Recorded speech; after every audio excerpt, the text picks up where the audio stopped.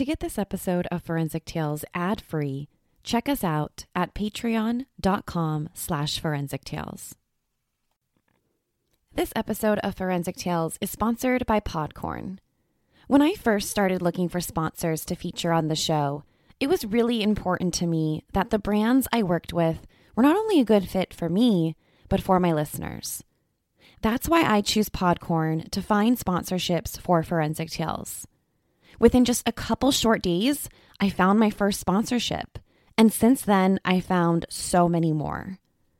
Podcorn is a marketplace connecting podcasters to amazing podcast sponsorship opportunities, such as host-read ads, interview segments, topical discussions, and more. And because I'm a one-woman show, I need to be able to quickly and efficiently share with you trusted products and services. I just don't have the time to search the dark corners of the internet for trusted sponsors. With Podcorn, there is no middleman, which I love. Podcasters of all sizes can browse and choose opportunities right there on the platform, set their own rates, and collaborate with brands directly. To learn more about what Podcorn can do for you and your podcast, click the link in my show notes to sign up to Podcorn and start browsing today. During the 1980s, Los Angeles was a place for glitz, glamour, and terror. A shadow in the night was killing Angelenos with reckless abandon. People feared they would be next. March 27th, destiny struck an innocent couple. The Night Stalker performed his evil ritual. The couple lay dead, with the wife missing her two eyes. Her beautiful eyes carved out with a bloody knife and tossed in a jewelry box. Was this the work of a man or the devil himself? This is Forensic Tales, episode number 64, the story of Richard Ramirez, the Night Stalker.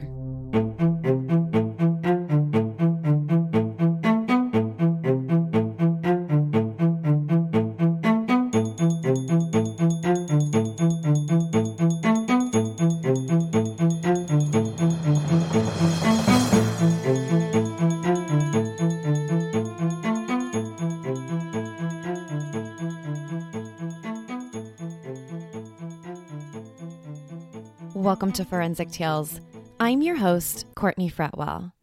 Forensic Tales is a weekly true crime podcast covering real, spine-tingling stories with a forensic science twist. Some cases have been solved with forensic science, while others have turned cold. Every remarkable story sends us a chilling reminder that not all stories have happy endings. If you're interested in supporting the show, getting early access to weekly episodes, bonus material, ad-free episodes, merchandise, and much more, consider visiting our Patreon page, patreon.com/Forensic Tales. Before we get to the episode, I want to give a huge shout out and thank you to this week's newest patron of the show, Halo. Another great way you can help support Forensic Tales is by leaving us a positive rating with a review, or telling friends and family who love true crime about us. Now, let's jump right into this week's case. This week's case covers one of the most prolific serial killers we've ever experienced. A serial killer who terrorized the entire state of California. One who reminded us to lock our doors at night. The Night Stalker terrorized the sunny state during the spring and summer of 1985. But what could drive an innocent child to become the Night Stalker? Before he was the Night Stalker, he was Richard Leyva Munoz Ramirez, born on February 29, 1960 in El Paso, Texas. Born as the fifth child to Mexican immigrants, he often went by the name Ricky. His childhood was stricken with poverty. His dad worked on a railroad line and his mom at a boot factory. As a kid, Richard developed epilepsy, a nerve cell disorder in the brain that causes seizures. It's unclear what exactly caused Richard to develop epilepsy. Epilepsy is a brain condition that can result from either genetics or brain injuries, like trauma or a stroke. As a young 5-year-old, Richard experienced many traumatic head injuries, including being knocked unconscious with a baseball bat. Richard grew up terrified of his father. Sometimes, during his father's violent episodes, Richard ran away from home and even slept in the cemetery, just to get away from the violence. One of Richard's first and closest friends growing up was his older cousin Miguel. Richard looked up to Miguel. He idolized him. As a kid, Richard and Miguel bonded over many activities. Smoking marijuana became their norm. But they also shared a peculiar interest in death, sex, and torture. When Richard was a kid, Miguel returned home from fighting in the Vietnam War. Miguel told Richard stories about torturing Vietnamese women. There were no talks of sports and video games. Miguel filled Ricky's head with mutilation, torture, and death.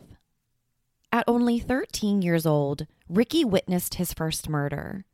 The young teen witnessed his cousin Miguel shoot his wife Jessie in the face.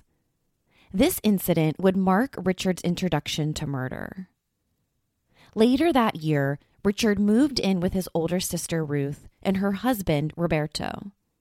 Similar to his older cousin, Roberto was another dark influence. Roberto was known as the town's peeping Tom, who frequently took Richard along. Young Richard's unconventional education continued. First murder, now sex. What's next? In 1977, shortly after starting the 9th grade, Richard dropped out of Jefferson High School. It was also the year of his first arrest. Not surprisingly, Richard was arrested for marijuana possession. His older cousin Miguel would be proud. After his first arrest, 22-year-old Richard moved out of Texas and headed west to Southern California. As a teenager, Los Angeles quickly became his home away from home, the perfect breeding ground to advance his criminal endeavors. In Los Angeles, Richard graduated from marijuana to cocaine. He also advanced to more serious crimes, adding burglary to his arsenal. He also became a fan of stealing cars. He was arrested twice for auto theft, once in 1981 and a second time in 1984. Richard Ramirez also became a detained student at the Los Angeles County Jail System. In 1984, while living in Los Angeles, Richard's crimes took a dramatic turn. He was no longer interested in stealing cars and home burglaries. He craved more. On June 28th, Richard broke into the home of 79-year-old Jenny Vinco. The 79-year-old was sexually assaulted, stabbed, and killed inside of her apartment in Glassell Park, Los Angeles. The stab wounds to her neck were so deep that it nearly decapitated her. When investigators arrived at Jenny Vinco's apartment, they were shocked by the brutality of her murder. From an investigative standpoint, nothing made sense. Jenny had no enemies, her killer attacked her while she was sleeping, and there was the most obvious question: who would sexually assault, stab, and murder a 79-year-old woman inside of her own home? Following Jenny Vinco's murder, the case turned cold. All investigators could recover was an unknown fingerprint on a mesh screen, likely the entry point. And without any eyewitnesses, it seemed as though Jenny's case would remain unsolved. After Jenny Vinco's murder in June 1984, Richard seemed to lay low, possibly deciding whether he wanted to continue to kill or not. A decision that would change the course of not only his life, but the lives of everyone who lived in Los Angeles. 9 months later, Richard made up his mind. In March 1985, Richard meticulously chose his next victim. He broke into 22-year-old Maria Hernandez's house in Rosemead. He waited in her garage like a hungry tiger ready to pounce. Once Maria parked her car, Richard shot at her face with a .22 caliber handgun. Maria's hands reached up to shield her face. She clenched her keys in her hand. The bullet miraculously ricocheted off the car keys, missing her face by just a few millimeters. After being shot at, she ran down the street away from the home. After hearing the gunshot, Maria's roommate, 34-year-old Dale Okazaki, ducked behind the kitchen counter. She saw Richard run into the house. It was now a cat and mouse game. As soon as Dale lifted her head from the counter, Richard shot her. Game over. After Maria Hernandez miraculously dodged a bullet, she called 911. She told police the killer was a man with curly hair, bulging eyes, and rotting teeth. She said it was like staring into the eyes of the devil. But Richard wasn't satisfied. The same night he attempted to murder Maria Hernandez and successfully killed her roommate, he continued killing. Within an hour of the murder in Rosemead, Richard approached 32-year-old Tsai Lian Yu in Monterey Park. Richard demanded she gets out of the car, then he shot her twice. She was dead within minutes. 2 murders and 1 attempted murder, all on the same night, sparked a media frenzy across Los Angeles. People started to become afraid of the Valley Intruder, a name given to Richard in the media.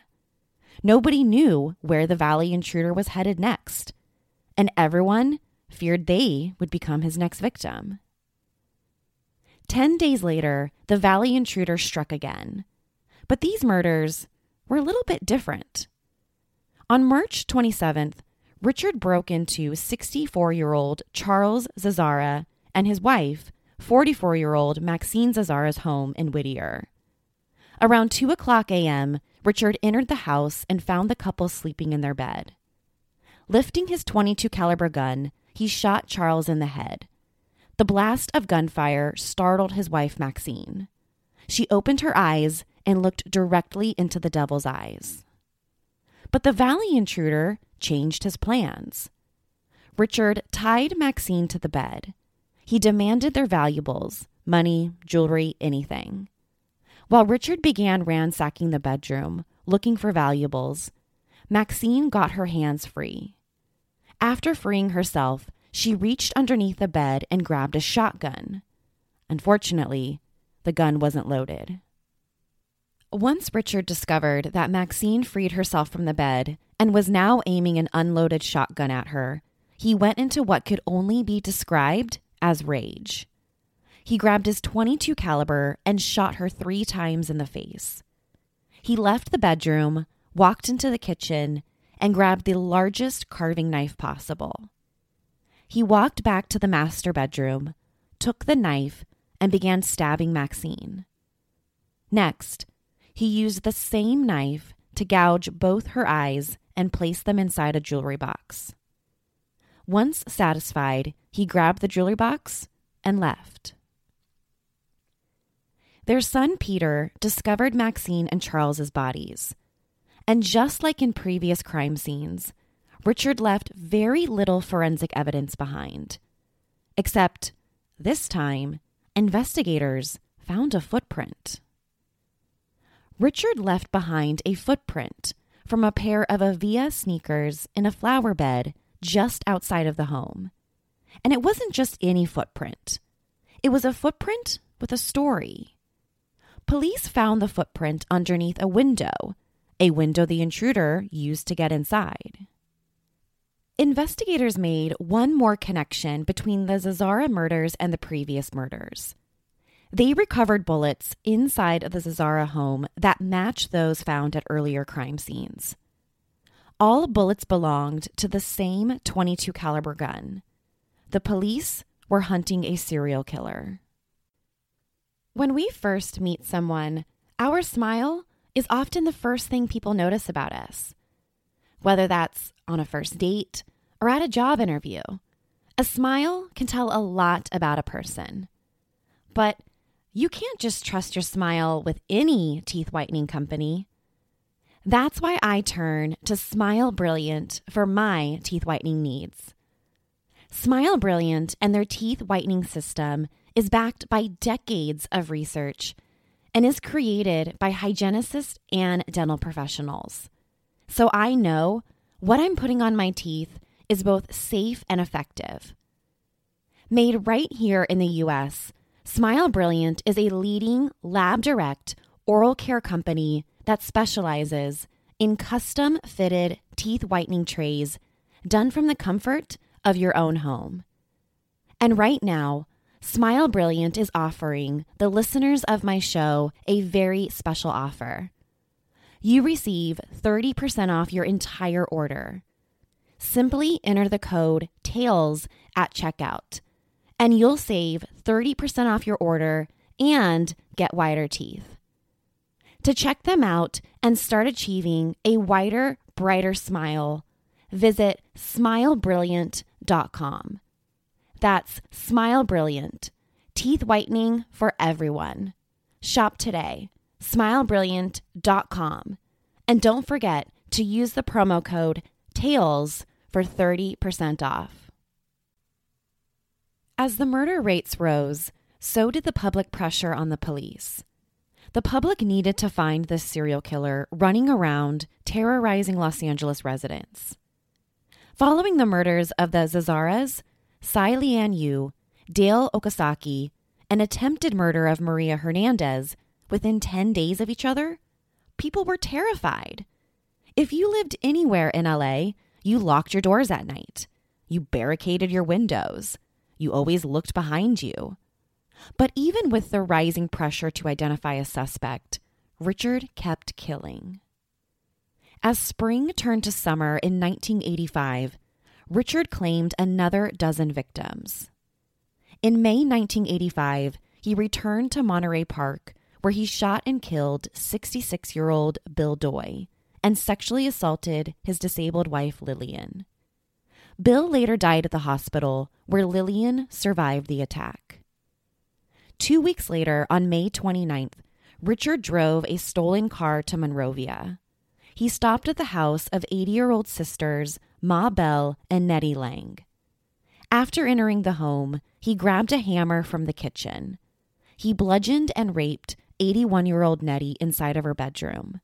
Next, he crushed Ma with a hammer and strangled her with a telephone cord. But before leaving the house, Richard did something new, something original. He left behind a signature. Serial killers will often leave behind a signature at the crime scene. It's like the killer's personal stamp. A serial killer's signature can reveal a lot about the offender. Sometimes the symbol says, "Hey, look at me. I was here. I'm the one responsible." It's a way to take credit for the crime. Other times, it's used to reveal fantasy-driven rituals. These rituals are based on the offender's needs or compulsions. A signature might even be just for effect. We see this when an offender poses their victims sexually or provocatively, or carves something into their bodies. A serial killer's signature originates more from their unique personality rather than what's needed to commit a murder. In Richard's case, before he left Ma Bell and Nettie Lang's home, he left behind a signature, a satanic pentagram symbol on the bedroom walls. The discovery of the satanic pentagrams caused the media to change Richard's nickname from the Valley Intruder to the Night Stalker. This signature meant that not only did Los Angeles have a serial killer on the loose, they had a devil-worshipping serial killer on the loose. The day after Richard left his signature at Ma Bell's and Nettie Lang's home, he made his way to Burbank for a date with his next victim. After arriving in Burbank, he entered the home of 42-year-old Carol Kyle. At gunpoint, he tied Carol up alongside her 11-year-old son. After he repeatedly sexually assaulted her, he handcuffed Carol and her son together and disappeared. Over the next couple of weeks, things were quiet throughout Los Angeles. The killings seemed to slow down. Maybe this meant the Night Stalker was done. But murder school was still in session. On July 2nd, the Night Stalker reemerged in Arcadia. He broke into 75-year-old Mary Louise Cannon's home, bludgeoned her with a lamp, and stabbed her with a 10-inch kitchen knife. She was discovered the next day, dead. From July 5th to August 8th, Richard broke into 6 more homes. On July 5th, he broke into the Glendale home with a tire iron where 16-year-old Whitney Bennett lived. After strangling her and beating her, she somehow managed to survive.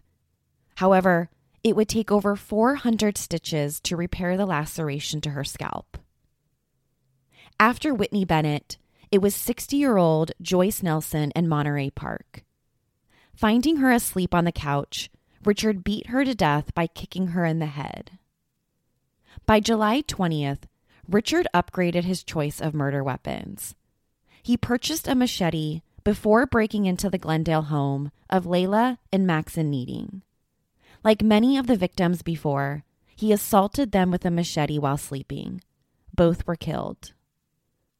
Just a few hours after he murdered the Needings, he broke into the Kavanagh family home. First, he shot the husband in the head, then sexually assaulted and beat his wife. Before leaving the house, he bound the couple's 8-year-old and dragged him around the entire house. By August, he broke in and assaulted 2 more families in Northridge and Diamond Bar. It seemed as though the Night Stalker was going to continue to kill until he was stopped. Some of the Night Stalker's attacks left behind survivors, a handful of people who laid eyes on the devil himself, survivors who provided the police with eyewitness descriptions. Everyone throughout LA was on the lookout for the Night Stalker. Survivors provided similar descriptions. They described him as a white or Hispanic man, rotting teeth, bad body odor, curly or shaggy hair, with bulging, wide-spaced eyes. The police posted the Night Stalker's description on every inch of the city. The increase in public awareness of Richard's appearance forced him to leave LA in August of 1985. He left LA and headed up to Northern California, a place where he'd select 2 more victims, Peter and Barbara Pan in San Francisco. At the Pans, he left behind his signature, the satanic pentagram symbol across the bedroom. The Night Stalker traveled north.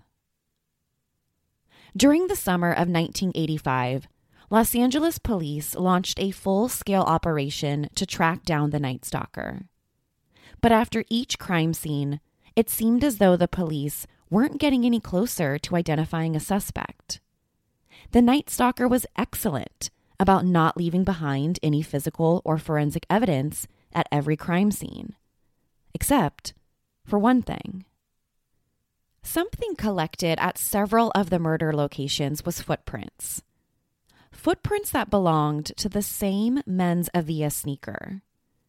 The police first found this footprint at the Zazzara family murder in Whittier, but they also found the same footprint at Joyce Nellen's house in Monterey Park, as well as the Pans in San Francisco. When tested, all of the footprints matched a specific Avia sneaker.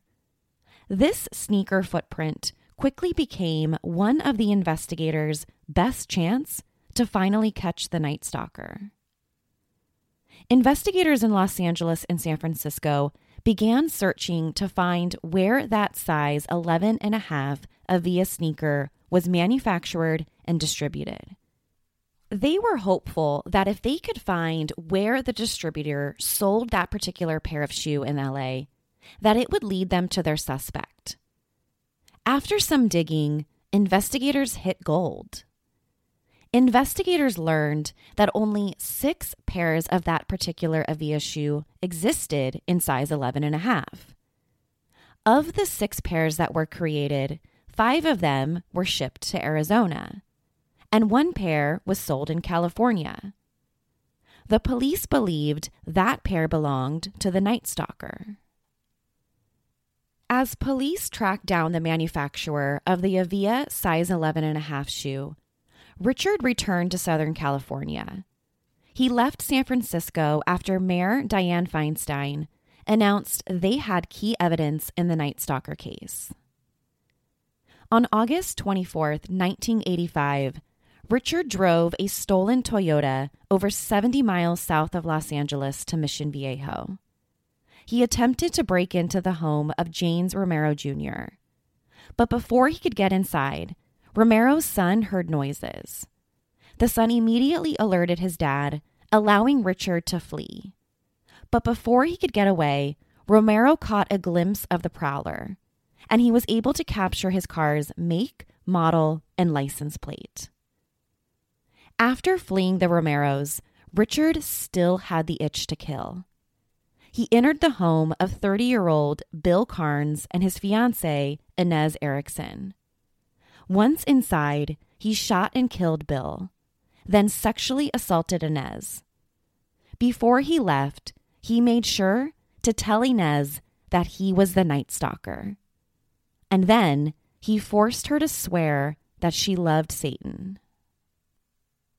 Richard's final victim, Inez Erickson, survived the attack. Like earlier victims, she was able to provide the police with her attacker's physical description. On August 28th, an abandoned car was found.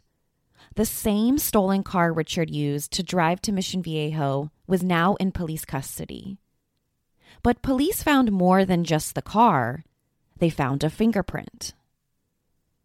The police recovered a single fingerprint from the rear view mirror of the car.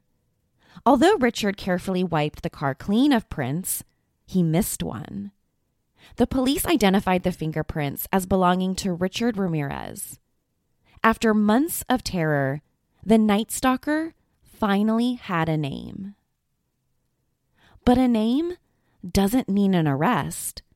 They still needed to find the Night Stalker.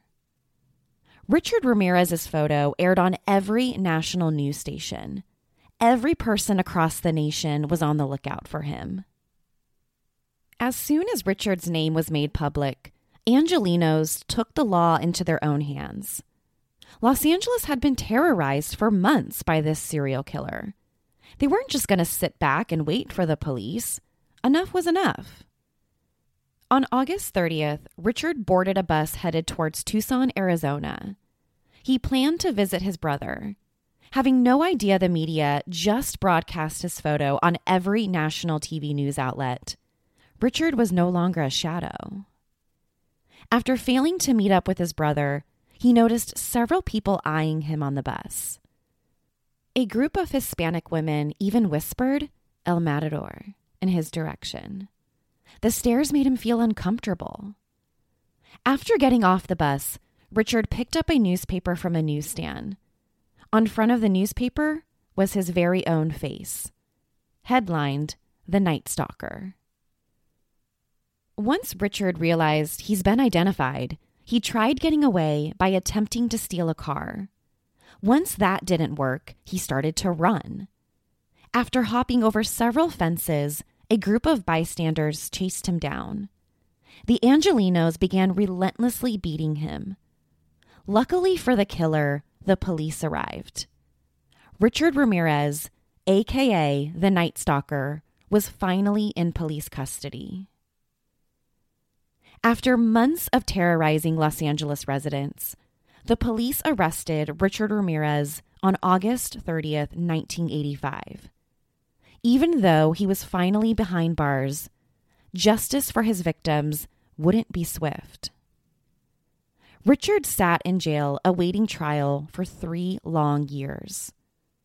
Some of the charges against him were dropped in order to expedite what was becoming a marathon to justice. The trial finally got underway in July of 1988.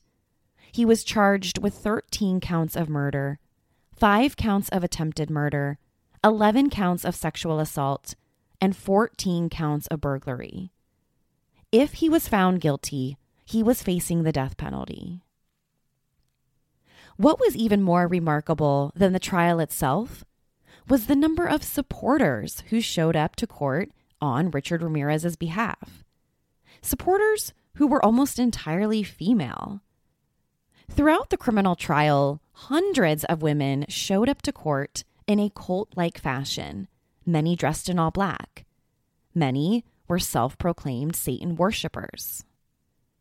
Richard Ramirez loved the attention. During the trial, he thought of himself as being a celebrity.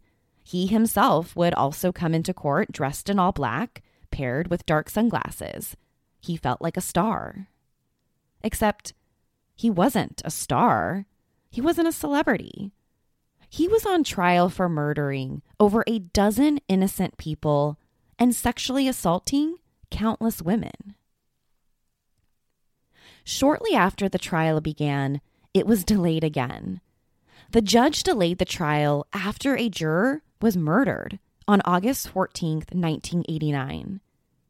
In the beginning, many speculated that Richard was somehow involved in this juror's death.